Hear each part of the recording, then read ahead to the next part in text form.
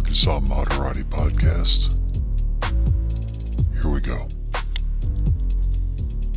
I could not be more continuously irritated by the fact that anytime there's any criticism at all, the governor of this state reflexively calls any critic of her administration or her ideas the radical left.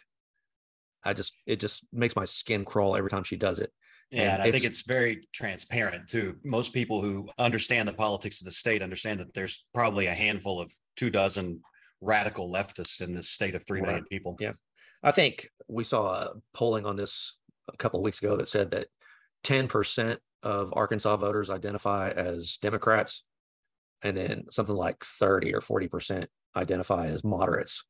And I just don't understand why this radical left thing lands.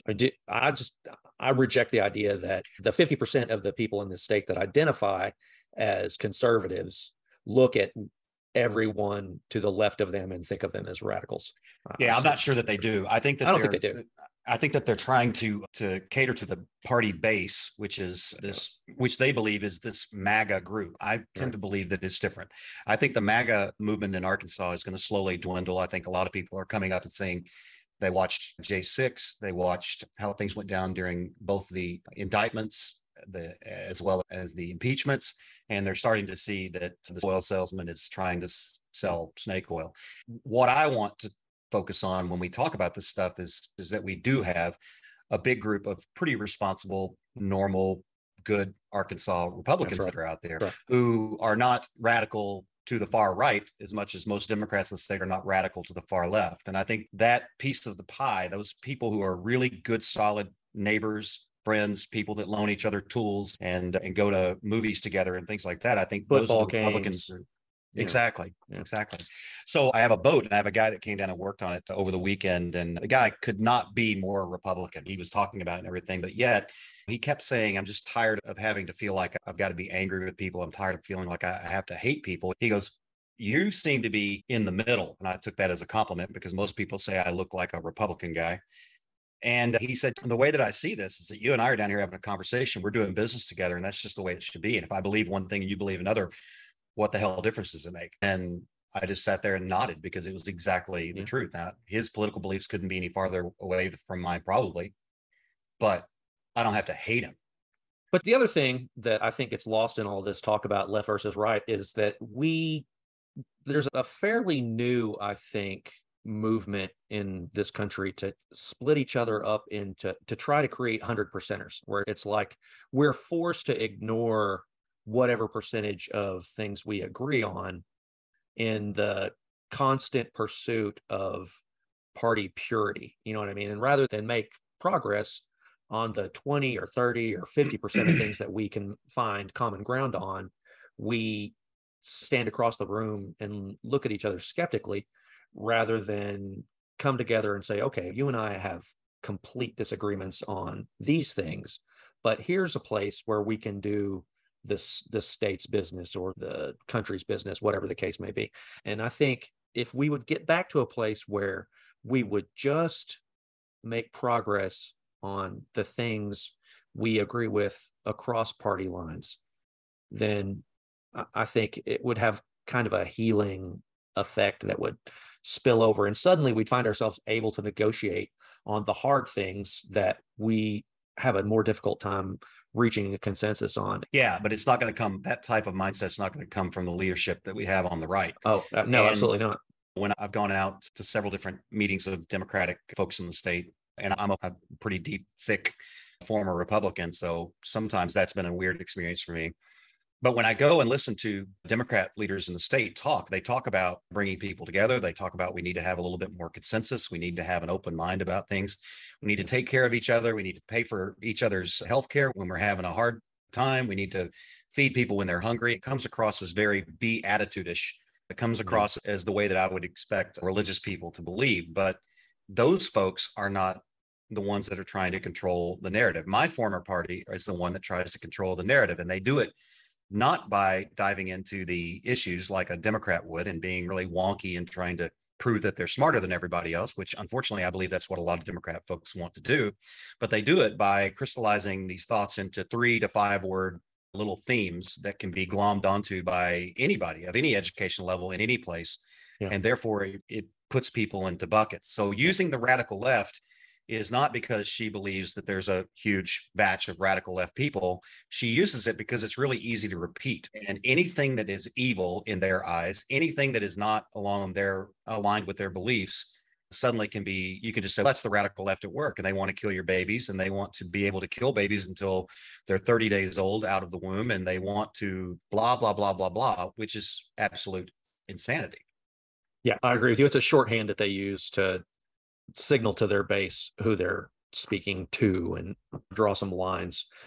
And the boogeymanism that this party has engaged in for the last 20, 30, 40 years, no matter how you want to slice it, I think there was a point where we had some very well-defined external enemies, and that the focus on them kind of kept us from being at each other's throats. And when those external enemies vanished, our politics had functioned that way for so long that we searched around for a new enemy, and over again, the enemy that we found is ourselves. We started, we got out of World War II, and everybody thought we liked to portray ourselves as very righteous, and then we went into Korea and then to Vietnam. And then that was our enemy, communism behind this proxy in Vietnam and Korea. And then that went away. And then Russia reared its head. And Ronald Reagan said, we need to be afraid of Russia. And the bombs are going to fall any minute. And then Russia fell away. And then it was not even plausible to be afraid of the former Soviet states anymore. So Islam came along, which was a real threat. But still, it was very easy to hate people that are very different. And you could make these 3 to 5 word slogans to Sharia law. Make sure Sharia law. You just talk about Sharia law, which has zero chance of being implemented in a place like the United States. And then that kind by Muslims anyway, we seem to be doing a pretty good job of implementing Sharia law by another name here. The domestic Sharia law seems to be something that's working these days. But we banished all of these supposed enemies over time. And so we wind up in a place where there's nobody else to hate but each other. Right. Oh, okay, let's hate the baby killers, and let's hate the people who want to bleed the country dry. And so they've been hyper effective at doing this. One thing I admire the Democrats for, and I also think they're stupid for, is the fact that they don't play that game. I like the fact that they don't play that game. They don't get into this, who's the boogeyman and who do we need to hate today? But by the same token, they don't play an alternate game. They've got to find an alternate game of being able to point out ludicrous things as ludicrous when the ludicrous shit happens. And that's what Democrats are not very good at. They're not bloodthirsty about their position. And it's because the left in this country doesn't have a solid base where everybody believes the same 12 things. No. It's a little bit more of a freedom of belief to take and pick and choose and curate what beliefs you want to have, because that's what we are as humans, whereas the Republicans fall in line. And whereas people who 20 years ago said, I think abortion's probably okay in some circumstances, now they say absolutely not in any case, blah, blah, blah. But I think portraying all Republicans as that is incorrect. I think there are as many fence-sitting Republicans out there as there are Democrats that believe in multiple things. I think moderates tend to swing Republican just because it's a more traditional sounding political philosophy. I think what conservatism means right now, to the party at least, is in flux, and that they're spending an awful lot of time speaking to that MAGA base and taking moderates for granted. Like it's become so tribal, they just expect me to vote with them because I have identified as a moderate, right of center voter for so long that it would be repugnant to me to just pull the other handle. I am waiting for candidates to describe a country that sounds good for me to live in. You know what I mean? I think I approach politics pragmatically. I think there's a certain amount of the politics of the moment involved here where I look around and it's not just a question of the talking points that the party endorses. It's a question of what's going on in the country right now and who is the right person to kind of address the issues that the country is going through at that moment, or the state or whatever. I think that pretty much covers the moderate idea for me. The only thing I would say is that The other issue that I think leftist liberals have is that they come to moderates and ask them to 100% endorse ideas that they've only recently become able to tolerate.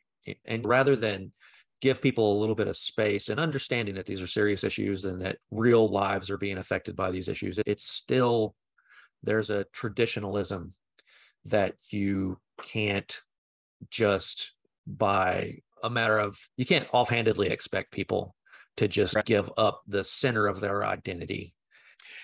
Yeah, but that's been a way that progressive ideas have actually become more mainstream over time. As an example, like in the 70s and 80s, I can vividly remember my father and my uncle being visibly uncomfortable with interracial marriage. Sure. It bothered them. Yeah, it's not that long ago.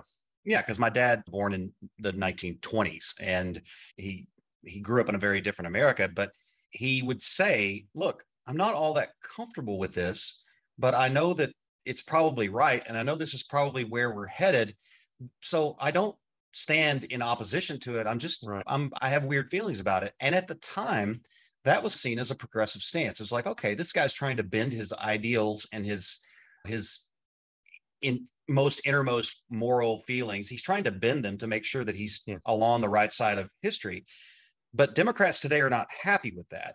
So if the Democrat mindset had been in place back then, there would be people looking at my father and saying, unless you come out and write a 10-page thesis on why interracial marriage is correct, and you go and you hold a sign at every parade we tell you to hold a sign at, then you are a racist.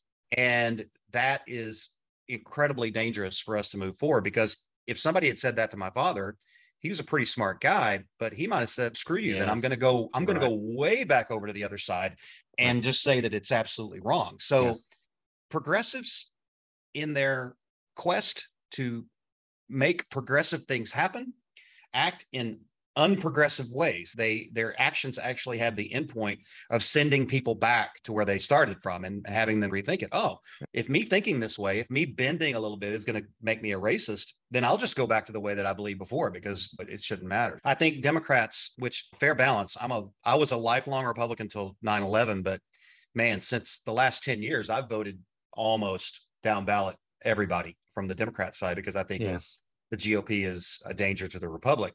But Democrats don't do this effectively. They don't change hearts and minds effectively. And Joyce Elliott, God, I love her. She stood up in front of everybody and said, if you guys are going to call Republicans racists and inbreds and assholes, we're going to lose every election from now on. That's Democrats exactly right. That's exactly right. Yeah. I just couldn't agree more with that statement. There's somebody said to us not long ago that Democrats and conservatives don't really speak the same language. Like, it's a genetic difference in the way they absorb information. And I think that's exactly right. And I think so many of these issues to me feel like things that in the classical definition of conservatism would be personal, private issues or freedom issues. There's an opening here for the Democrats to adjust their messaging just a little bit and bring a lot of moderate, middle right people into their, not movement, but to kind of get to a point where they might, in privacy and the darkness of the voting booth, be able to convince themselves to support ideas that are more in line with the type of conservatism. I was always raised that a small government conservative, the centerpiece of that was to keep the government out of your daily lives. And it just feels like there's so many issues now where, 15, 20 years ago, the things we're discussing would have been at home. In a discussion between people in both parties. Exactly. That now we've not switched places, but it just doesn't feel like it's. One of the Lincoln Project guys said, how do you turn your back on your most closely held beliefs in such a short period of time? And he said that the obvious answer is that those weren't your most closely held beliefs. It was something that you did to convince people to vote your way. And once it became politically expedient to turn your back on that to catch up with the changes in your base, they did that. Yeah. And to back up what you said earlier about being a long-term conservative, that's where I broke with the Conservative Party, was when it became clear that so many of the ideas that they had used to convince me to support them over the years were not things that they really felt strongly about. It was just bumper sticker sloganism and electioneering that they used to convince me to support them so they could get into office and then ignore all of those axioms. Yeah. A friend of both of ours has a saying, it simplified to the nth degree. It's just, some shit is just not my business. Yes. And how you believe on certain things, how a person believes on certain things is just simply not my business. And if you want to go back to what made America great, which one of the things that made America great is that there were just certain things that there was just not much use talking about. If you had a neighbor who was a good neighbor, who watched your stuff, who took care of your kids every once in a while, but down deep in their heart, they didn't believe that gay people should have the same rights as others. Yeah, that's not optimal. But at the end of the day, the good in the relationship far outweighed the one issue that you didn't agree on. But where the Democrats have gone wrong and the Republicans have gotten it really right is what our friend consultant told us the other day. So you've got the elitist on one side and you got the assholes on the other side, but the asshole never made me feel stupid. That's exactly right. And that's where the MAGA base and maybe the periphery around that has been lost maybe forever, because we stood up and said the things that you believe in are absolutely stupid. Whereas 35 years ago, my dad had beliefs that eventually he and his generation will die out and progress will happen, but yet nobody was sitting there saying he was stupid. That's how I became a George W. Bush voter. There were plenty of times when Vice President Gore made me feel like I just wasn't clever enough to understand the nuances of his message. And also at that time, there was the PMRC that I felt like they trembled on freedom of speech for artists. Take that for a second, that you had the de facto second man in charge of the Democratic Party coming out in favor of censorship. Times change, right? Times change pretty dramatically. And we, whether we want to or not, we change along with those times. But what the Republicans have done so effectively is to say that times should not change, and you should not change your beliefs for anything. And this whole concept, people don't understand it because it's so easy to have plausible deniability about the term "Make America Great Again." Why would you not want to make America great again? The whole reasoning behind "Make America Great Again" is to make America great again to the time when blacks knew their place, and if they didn't, they were punished. Gay people stayed in the shadows, hiding, people who lived any type of alternative lifestyle or whatever were quashed, and that there was this certain purity about what society did. Guess what?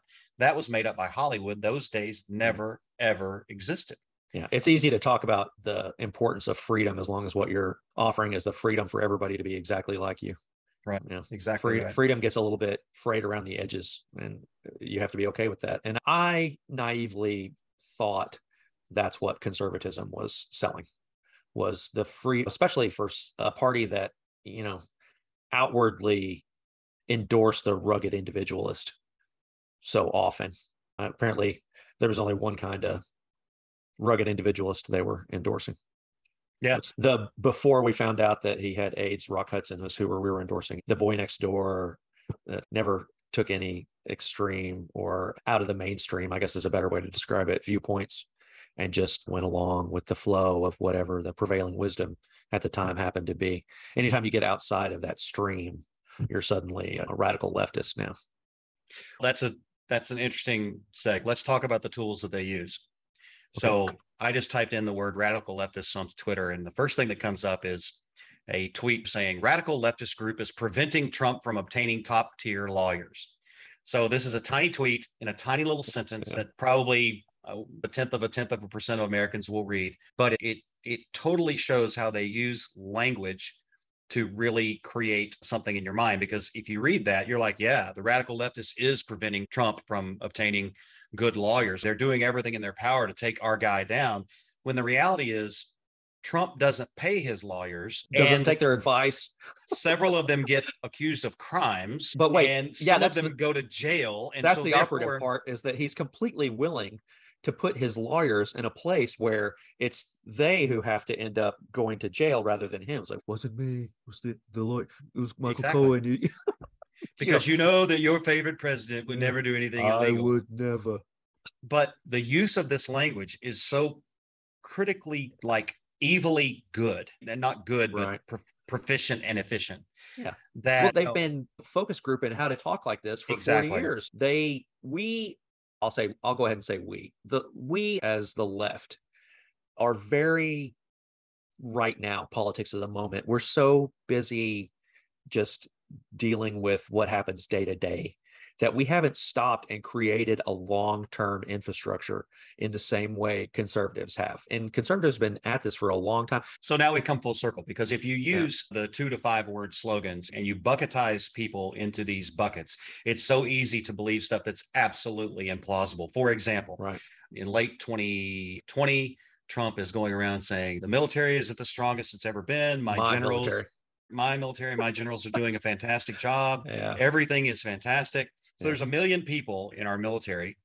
And somehow from the beginning of November, when the election happened, to about February of 2021, the military and those 1 million people became woke. It became decrepit. All the machinery was falling down. Everything was breaking. We're out of bullets. Working. We're out of bullets. Yeah, that was a big thing. We're out of bullets because in the 4.5 weeks that Biden has been here, he's completely depleted our military. Okay, if you spend more than 15 seconds in critical thought about what they're saying, then you pick that apart and you say, yeah, that's the dumbest shit I've ever heard in my life. But if you adhere to these 3-word mantras that they throw out there, the woke military, decrepit, declining military. The woke military. I mean, has there ever been a woke military? Ever? You're able to put yourself in a position where you'll believe just about anything. But what I would challenge the Republican brothers and sisters out there is to really give it 15 seconds of thought before you glom onto this stuff, because if you think about it, and I really believe a lot of Republican people are doing that these days, by the way. Oh, absolutely. Yeah. If you give yourself 15 seconds of thought, then you look and you say some of these things that they talk about is absolute ridiculousness. The Republican blueprint for what is going on today was clearly written in the mid to late 70s, and it has been on a path towards execution forever. Yeah. So what I want to say to my Republican brothers and sisters, and the guy who was fixing my boat this weekend, is take a few seconds to think about whether or not Sarah Huckabee saying all of the radical leftists want us to indoctrinate our children, whether or not that's even reasonable to even consider. You guys, every one of us, Republican, Democrat, and Independent, we know 1,000 teachers each. I don't know a single teacher that I look at and go, that's a communist indoctrinator there. That person's trying to change my boy into a girl. It's just implausible in a state like this. If you've spent any time in this state and sat at football games or gone to the mall or coffee shops, whatever, any of the places that people gather, it's impossible to locate people that as soon as they get into these fiendish public school environments, they begin rubbing their hands together and plotting to turn these children into something unrecognizable to their parents. These are the same public schools that I went to. And I can tell you, not a radical leftist in the bunch, certainly not a plotting. They didn't turn anybody I know gay, because the people who I know who were gay anyway. Yeah. And if anything, the teachers that I knew growing up, regardless of their feeling about gay individuals, they at least adhered to the Beatitudes enough to say, look, I love you as a person first and foremost. And, you know, what's going on with whether or not I believe in your sexual orientation or how you want to portray that, it just doesn't matter because you're a kid in my classroom.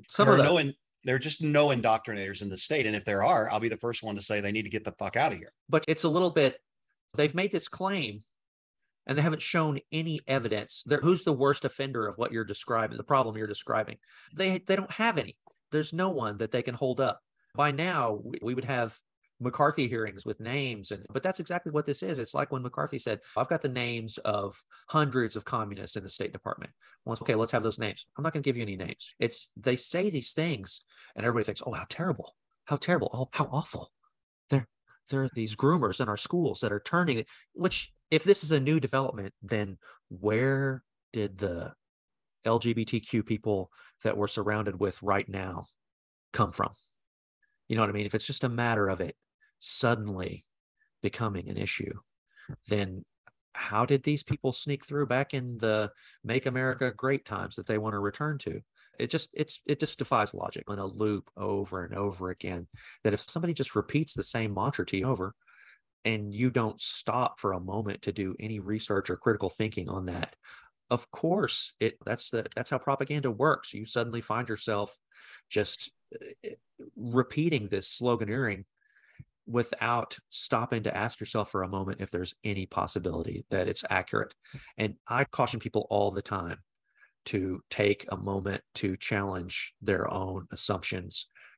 And this is something that I do to myself to a fault, where I don't know if you've ever had this moment where you're like, wait a minute, these people believe this so strongly that maybe I'm the one that's misread the situation. Maybe I need to go do a little bit more research. You know what I mean? And then I read into what these other people are using as evidence, and it's empty. It's hollow. Like I said, there's no list of manipulative teachers that are responsible for thousands of. I promise you one thing. And we've been ignoring the elephant in the room, so to speak, but if Sarah Huckabee Sanders knew of radical leftist indoctrinator teachers, there would be a published list of names and addresses. Exactly. And so every time she says about the radical left or about indoctrinators, I simply want to scream from the top of the hill, name one. Name one. Right. In Marianna, Arkansas, or in Bentonville, Arkansas, or anywhere. Now I can name plenty of teachers, actually more likely PTO members or those type of folks who want to indoctrinate people to a more right-wing ideology. Absolutely. But I can't name teachers that are indoctrinators, not one single teacher that is an indoctrinator. So much of the LEARNS Act, I feel like, is about the reverse of the indoctrination that they're describing. It's hardcore, non-critical thinking, accepting of whatever the state tells you to believe indoctrination, which I've said to you before, I approach all of this from a standpoint of a less educated public is easier to control. Don't question the state. Just, we're the ones that you can trust. We're the ones that are going to tell you the truth. And anybody that opposes what we're saying is the radical left. I agree with what you said, except I don't think it has to do with education. I think it just has to do with willingness to listen, to be enlightened by what's actually happening out there. It's really bright people that I know that will repeat these mantras over and over again. Yeah. And when I say bright, I mean educated, well-educated people that speak well and that repeat this stuff. Yeah. It's just awful. So I know it's hard to understand. I feel like a lot of this is about the MAGA offering cover to people that, for whatever reason, have a pet deplorable behavior. They don't want to be held, like, they want to go back to a time when it was acceptable to say awful things and not be held to account for it. All right, I don't want to edit any more than this. Okay. That sounds like that's how we're going to end every podcast from now on. I don't want to edit any more than this. Yeah, that's the end. I've reached my editing point.